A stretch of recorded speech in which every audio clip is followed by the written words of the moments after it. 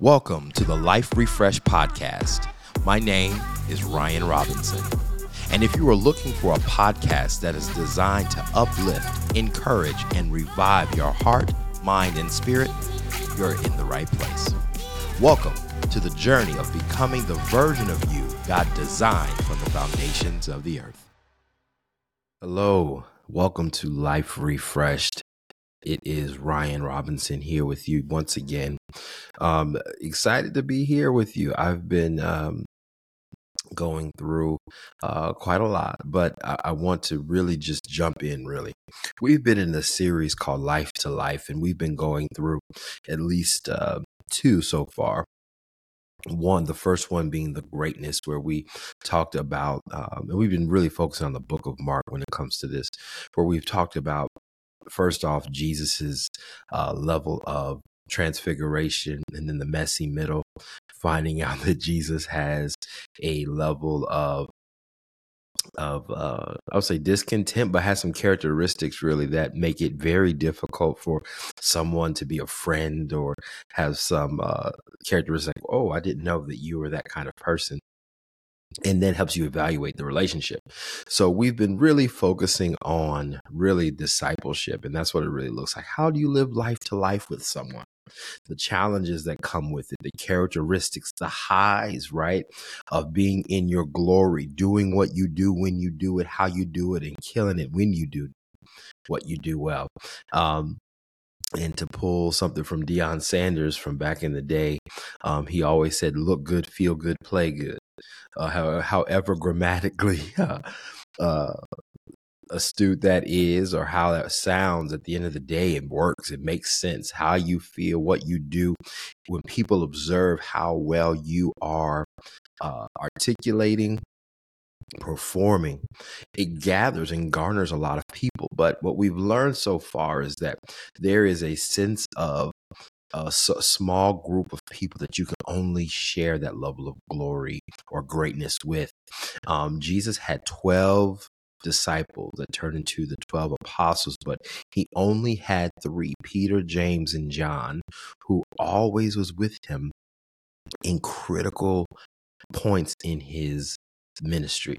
One, again, being the Garden of Gethsemane, not Garden of Gethsemane, the Mount of Transfiguration, where he is in his glory, really to get a preview of the risen glory that Jesus will have when he is crucified, buried, and risen from the dead. And he's having conversations with Moses and Elijah. But what we are going to talk about today is the part where most people want to start at, the grieving part of life to life. It's easy to be with someone when they're grieving, right? It usually pulls on our heartstrings for many cases because no one wants to feel bad. No one wants anyone to be alone during that season of life. But it's easy for people to jump in there because I can relate to that, right? We can all relate to a moment in time where we grieve, we lost something. Now, I'm always asking the question as to why Jesus decided to show his glory first and then showed his grieving. And I got a revelation, and I believe the Holy Spirit prompted this, is that it's easy for someone to be at their highest pinnacle, to be there, to celebrate when the lights are on. You're performing at your best. You are the MVP. You take all the trophies home. It's easy for people to gravitate toward that. And in Jesus' ministry, it started like that. He started from the bottom. Now he's here. But then he gets to this point where he is bigger than life, and he is. And then he comes down to a moment right before the process of his crucifixion begins, and he is at his lowest.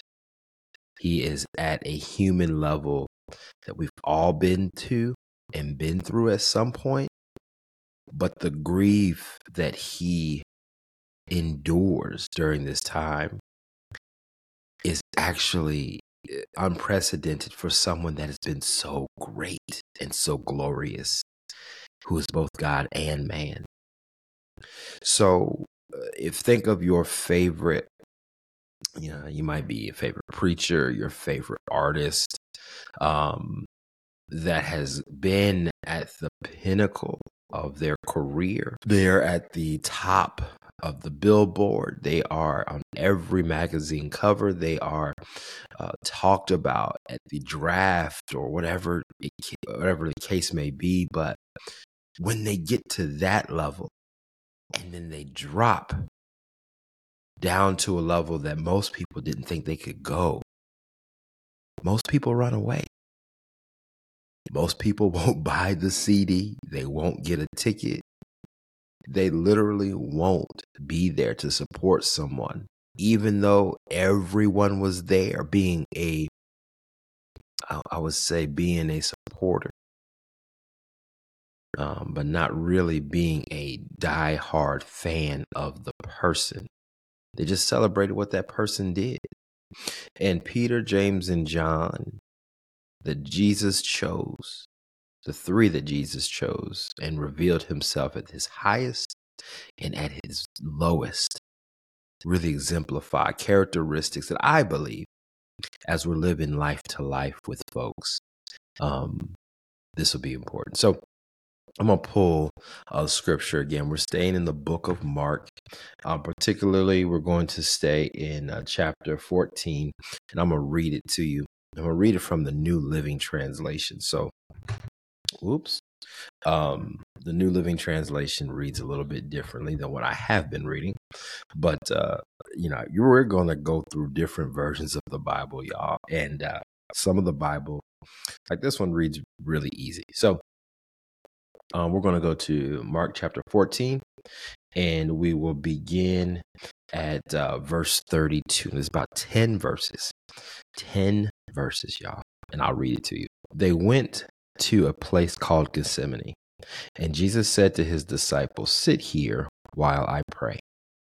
He took Peter, James, and John along with him, and he began to be deeply distressed and troubled. "My soul is overwhelmed with sorrow to the point of death," he said to them. "Stay here and keep watch." Going a little further, he fell on the ground and prayed that if it was possible, the hour might pass from him. "Abba, Father," he said, "everything is possible for you. Take this cup from me. Yet not my will, but what you will be done." That's a powerful moment. I'm going to let that linger for a minute. Then he returned to his disciples and found them sleeping. "Simon," he said to Peter, "are you asleep? Couldn't you keep watch for 1 hour? Watch and pray so that you will not fall into temptation. The spirit is willing, but the flesh is weak." Once more he went away and prayed the same thing.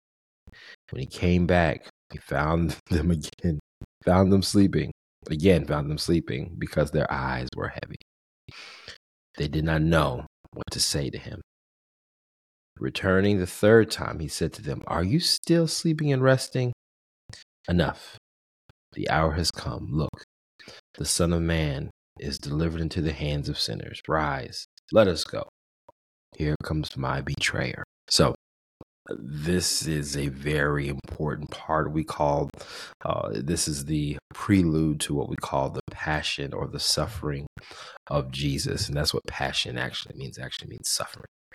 What are you willing to suffer for in order to get to the end? The Bible says, "For the joy set before him, Christ endured the cross, despising the shame." So anyway, I can get to that all day. But what are the lessons here when we're talking about grieving and sorrow when it comes to relationship? First of all, just like with glory and your greatness, you can't share it with everyone. You really can't. It is probably being the most vulnerable. And in many cases, vulnerability, and what I've heard from many persons, particularly a podcaster named Tim Ross, who has a podcast called The Basement, which is incredible. If you haven't read it, read it or listened to it, I highly suggest it. But he speaks on vulnerability being a superpower, and I completely agree with that. However, it is hard for people to trust the individual with that level of vulnerability because most of us are not looking to be betrayed. We really trust that people will keep a confidence. They will be persons that will be safe enough to share your deepest, darkest secrets with, that you will be able to confide in and share some of the scariest moments with someone so that you just don't feel alone. But unfortunately, ladies and gentlemen, people are people. Even in the 12, there was a betrayer. And the crazy part about it is that Jesus treated everyone the same, so much so that no one had an idea that Judas, the Iscariot, was his betrayer. So, with that being said, there's a level of attribute that Jesus displays when he takes Peter, James, and John. So he honestly, at the beginning, when the Mount of Transfiguration, established that he can trust these three. He can trust these three. So trust is a big piece of this, right? You have to be able to be vulnerable enough with individuals, but also trust individuals with that level of vulnerability so that they don't weaponize it against you. And honestly, you don't know. You won't know who to trust unless you trust them. I'm going to say that again. You don't know who to trust until you trust them. I don't say you trust them with everything, but you trust them with something. And it is just wise. It is naive to give the whole piece of you to someone who hasn't earned the price of the weight you've paid in your life experiences. So, but you can, over time, build trust. So clearly, Jesus knew something about these individuals, being both God and man, that Peter, James, and John had, that he could trust an individual with his, not just his greatness, but with his grief, his sorrow. Now, Gethsemane means a place, pressing. It's a place of pressing. So you are, if we're taking the illustration of pressing olive oil, everything in the olive press gets crushed except the pit of it, which makes it extra virgin olive oil. You crush the pit, it darkens and creates some cloudiness within the oil, but the oil that is the extra virgin without the pit being destroyed is actually the most valuable. So the thing is, you can't take everyone with you in your most vulnerable place, but also the most valuable place. Why? Because vulnerability makes you connect with someone. You're vulnerable enough because you can be tangible. You can relate. That's why most people relate to their sufferings and their challenges versus their greatness. We aspire to greatness, but we relate to individuals through their transparency of vulnerability of life experiences. So Peter, James, and John are the ones that are able to take Jesus as he is, a miracle worker, a God in the flesh, but also a man in flesh, struggling with a life and a choice and a circumstance by which he's asking to actually get out of. But thanks be to God that God, our Father, didn't answer that prayer. It was his will that Jesus goes through that so that we might have life in that life more abundantly. Okay, so we started. 1, trust. If you're going to have someone with you in this grieving portion of life, you need to have someone that you can trust. 2, you just need, characteristic is someone to just sit and watch with you. Sit and watch with you. Sometimes, and again, there's nothing wrong. I know most of us have the intention of being helpful. But there's times when I just don't want anyone to say anything. I know I'm going through a struggle. I'm going through a rough time. Sometimes you just need somebody to sit with you. And that's what Jesus asks. He said, why don't you just sit with me? Stay and keep watch. I don't need you to say nothing. I don't need you to give me any advice. I know what I'm going through. And an incredible emotional awareness that Jesus has is to be like, I know what I'm going through. I don't need anyone to give me any insight or any encouragement what I have to go through. I don't want to go through.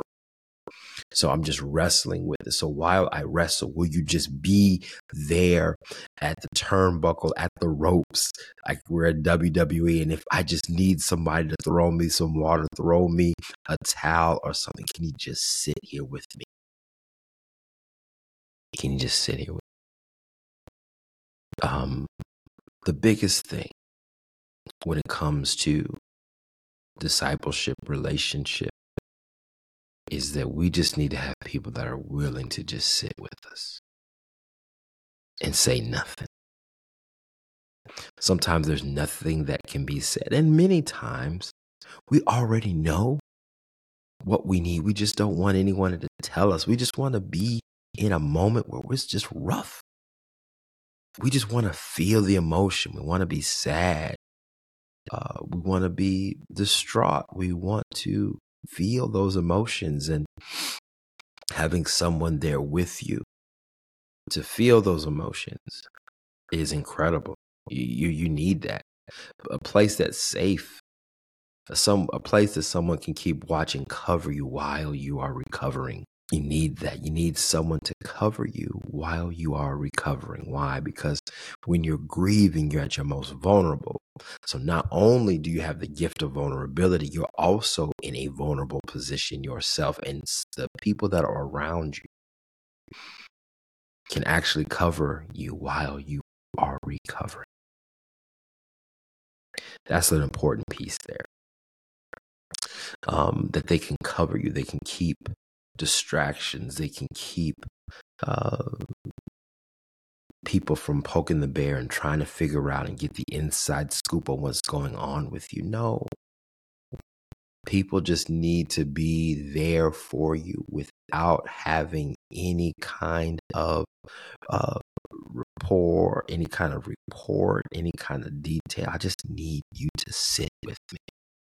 And that's why Jesus got frustrated. He's like, can y'all just be awake with me just for an hour? And the Bible says their eyes were heavy. So that means they've been up for a long time. And they did their best that they could. They did the best that they could. But this is the thing, y'all. And this brings me to point 3 of this. So let me recap. 1, you need someone to trust in, right? That's the first one. Trust with your vulnerability. 2, you need to have someone that's just willing to sit, not say anything, and sit with you in the grief. Okay. And then number 3, which I think is probably the most, if not one of the most important pieces here, is they don't take offense when you are emotionally charged in a grieving situation. Jesus got mad at these guys. First thing he says here in verse, let me pull it back up here. In verse 37, he says, he returns back to the disciples. He says, Simon, are you asleep? Couldn't you keep watch for 1 hour? Watch and pray so that you will not fall into temptation. The spirit is willing, but the flesh is weak. So he's like, y'all, listen, y'all need to wake up. He's like, do y'all realize I need y'all right now? Now, this is the thing. Many of us will take offense to that. We're like, listen, I'm either, okay, I'm going to bed. I'm just going to go to bed. If you're mad at me, I'm going to be mad. You're going to be mad at me. So I'm not going to sit here and get abused of, I'm doing the best I can here, right? It's late, it's midnight, maybe past midnight. If Peter's like me, it don't take me long to go to sleep. So I can just sit there quiet for a minute and then I'm out, right? A little tell on myself. But honestly, this is what happens. It happens like that. But the thing is, these guys didn't leave. They did not take offense to their friend who was in need of support. And many times, as we're going through life and going through levels of discipleship with individuals and walking life with one another, we can get offended easily because we're trying to help. Like, I'm here to help you kind of thing. But realizing, hey, this person is going through some things. They might say some things that they may not mean. They may not be understanding how that might affect you. But honestly, they're trying to figure out how all of this is affecting them. And Jesus here is clearly trying to figure out, he's like, I don't want to do the thing that I've been sent here to do. And that is something to wrestle with. Again, he's already in a place of pressing. So he has to go back 1 to 3 times to figure out what to do. And the closer he gets to just being at peace with what the will of the Father is, as soon as he gets to that point, Jesus is arrested. But you know what? This is the thing, though. You always have to have friends with you and build relationships with those who are comfortable and okay being with you no matter what the circumstances, especially when you're grieving. There be things that are said that may be harmful. And this is the other part too. Most people actually push others away. Jesus said, you stay here. I'm going to go further on. I'm going to go deeper into the garden. And the thing is, most time people will take offense to the fact that they weren't there for their friend. You wouldn't let me go in there with you. And honestly, Jesus wasn't asking for that. I just need you to sit there with me. That's why it's important. Again, I'm just going to run these 3 back. Trust with the vulnerability. While you're vulnerable, they'll cover you. 2, being okay just sitting and staying and keeping watch while your friend is doing what they need to do.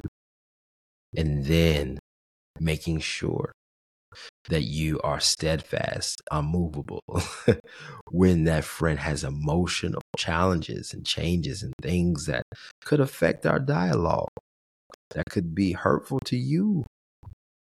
But they're going through things. That's why friends need safety.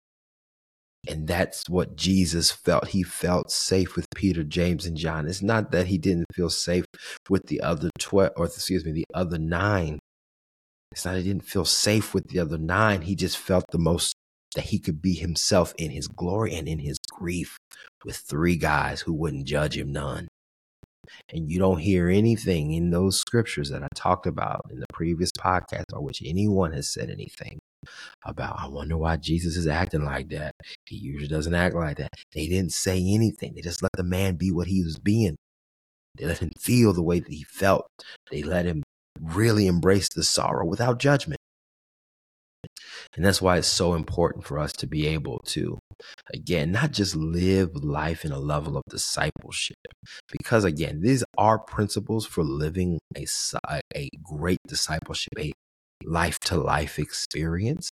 But at the same time, this is how you build friendship, like not just the associate friendship, the deep friendship that if I've done something stupid, I can tell you, and all I'm going to say is like, dude, why would you do that? All right, so what are we going to do? What's the game plan? What do you think? Right, let's get to a solution. Let's get to let's get to the root cause, but also to how can we get you healthy again so that you'll be able to be all that you've been called and all that I know that you can be. You need that kind of person that can pull the real you out again as you're trying to figure out what got you to a particular place in your career, your life, what have you. I love this particular teaching. I think this was one of the things that and honestly, I want to share this before we get going. I'm a music head.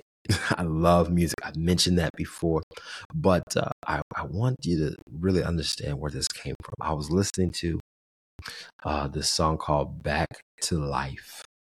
And it's, if you hear the refrain, it goes, God, I'll sing it a little bit, but don't judge me. It's like, back to life, back to reality.